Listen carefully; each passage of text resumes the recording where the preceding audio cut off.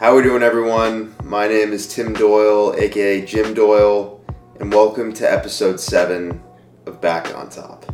At the end of the last episode, I talked about Dr. Sarno's strategies for recovering from TMS, and now I'm going to talk about my experience putting those strategies to work. As a reminder, TMS stands for Tension Myoneural Syndrome, a mind-body syndrome that causes physical pain that's not due to a structural issue in your back. Let me emphasize again that the diagnosis of TMS and strategies to manage, my problem worked for me personally. You owe it to yourself to be fully evaluated by a medical professional for any pain and discomfort you are feeling. But if things don't resolve in the expected amount of time, if you're still feeling a lot of pain, maybe it makes sense to explore other channels like TMS.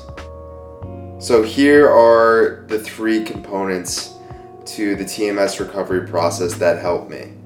The first thing, once I was given the TMS diagnosis, I needed to repudiate the structural diagnosis that I was initially given.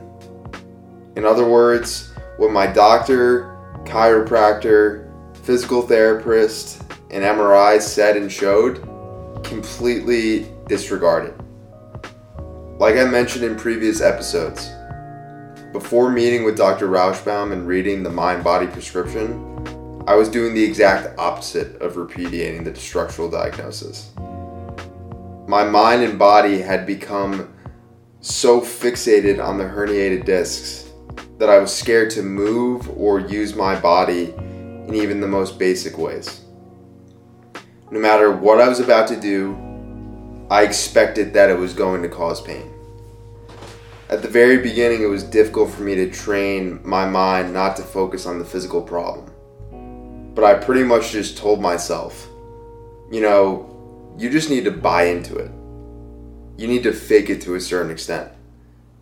As time went on, I didn't need to fake it, because as my pain started to decrease pretty quickly, I truly started to believe that the physical problem I was told was the root cause of my pain was simply just a facade. The second thing that Sarno emphasizes is that I needed to accept the psychological nature of the pain that I was feeling. This goes hand in hand with repudiating the structural diagnosis. And I'll say that focusing on my mind and the psychological component of the pain, rather than the physical, is how I successfully repudiated the structural diagnosis.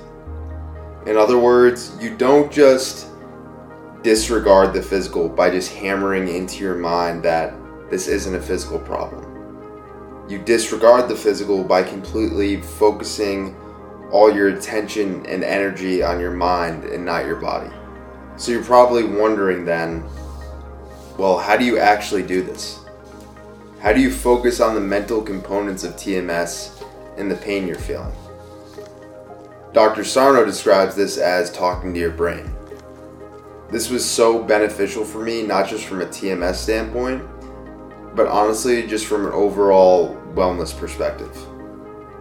I like to think of talking to your brain as having one-on-one meditation and therapy sessions with yourself. Take 15 minutes in a quiet space and basically just have a conversation with yourself and let your mind do the work. And what I would do was I would get up in the morning, I would take a shower, have breakfast, and then after that I'd go back into my room, close the door, lie in my bed in complete silence, and just have these conversations with myself. I would think about what's going on in your life. What's stressing you out? What has stressed you out in the past? What are you stressed about for the future? The goal is to become aware of the thoughts in your unconscious mind. And now you might ask yourself, well, how do I know if I'm bringing thoughts from my unconscious mind into my conscious mind? In my opinion, there's really no way to know completely. It's kind of difficult. But I will say though, there were some conversations or moments where I did have some pretty deep realizations and light bulb moments about myself, which was a pretty cool feeling And I like to think of those moments as the times where, wow, I really am opening up my unconscious mind and becoming conscious of it. It can definitely be difficult or confusing to have these internal talking sessions, but it's important to keep your mind completely relaxed and open. You can't force it. The thing that helped me the most by far in making sure that these internal conversations were working was by taking a third person mindset. Basically, who is this person? Who is Tim Doyle? What makes him tick? What's the good stuff? What's the bad stuff? What's the ugly stuff? And when I opened myself up to this approach and sort of allowed myself to just be vulnerable with myself, it was a game changer. Be completely open and transparent with yourself. Find out who you truly are, and these conversations will definitely work. And I think an important thing that needs to really be emphasized about this part of the process is that you're not trying to change the way you think or your psychological makeup. That would be impossible to do in this stage of your life. You're simply just trying to become more aware of the way that you think and how your mind works and what your psychological makeup is. These internal talks that I had were probably one of my best takeaways from this entire journey. I had such deep realizations about myself and my life. I've become so in tune with my body and my mind, and this is a direct correlation to these talks. For this alone, I'm grateful that I went through all that pain, because if I didn't, I would have never benefited from this entire process. The deeper I started to look inside myself, the less the external factors of the situation controlled me. The pain completely buried me in the short term, but it also completely set me free in the long term. And I'm grateful because I became so much more in touch with myself as a person in all aspects of my life. The last major component that Dr. Sarno emphasizes is that I needed to return to my normal life and normal activities as soon as I possibly could. This can be definitely the scariest and most challenging part of the process, but it's got to be done. I needed to show my mind that I had a healthy, active, fully capable body. I needed to lose the pills, stop the icing, throw away the back brace, drop the spinal decompression, ditch the cortisone shots, end the physical therapy, pass on the surgeries, and get back to actually living. I remember the Friday right after I finished the book. I was getting ready to drive up to school for the weekend. Like I mentioned in the previous episode, I got into the routine of going to school on the weekends so that I could be with my friends since I wasn't there during the week. Before I left my house, my mom and sister asked me, "So you're going to stay up there for good then?" And I remember I said so quickly and matter-of-factly, "Oh no, I'll be back on Sunday like usual." Sunday morning rolled around when I was up at school, and I texted my parents to tell them that I wasn't coming home. I realized that no part of me wanted to go back home. Plus, if I wanted to stay true to what Dr. Sarno's tips were telling me, I had to stay at school so that I could get back to my normal life. Just to recap, I had just spent the last 4.5 months at home. But now it was time to be back at college full time for the final months of my senior year. I realized that the reason why I initially told my family that I was coming back home at the end of the weekend was because my body and mind had become so accustomed to that new routine of driving up and down from school at the start and end of the weekend. The doctor's visits, PT, and spinal decompression were literally tying me down. But that was all over now. I was done with that. There wasn't anything holding me back from being at school full time now. This new recovery plan with TMS and Dr. Sarno, consisted of reading a book and exercising my mind. 2 things that I could do anywhere.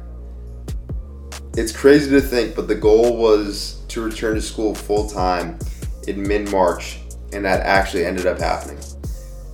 If you told me in the final week of February that I would start to feel better pretty soon and be back at school in 2.5 weeks, I would have looked you straight in the face and tell you some type of miracle would have to happen for that to be the case. Well, I guess you could say there really was some type of miracle, but nothing like I could have ever imagined. The next undertaking, the thing that would help me return to my normal life the most, getting back into the gym. It was finally time to return to working out. This was the most crucial part of the process. There were a lot of unknowns going into that first workout. How much pain would I feel? How reluctant would my mind and body be?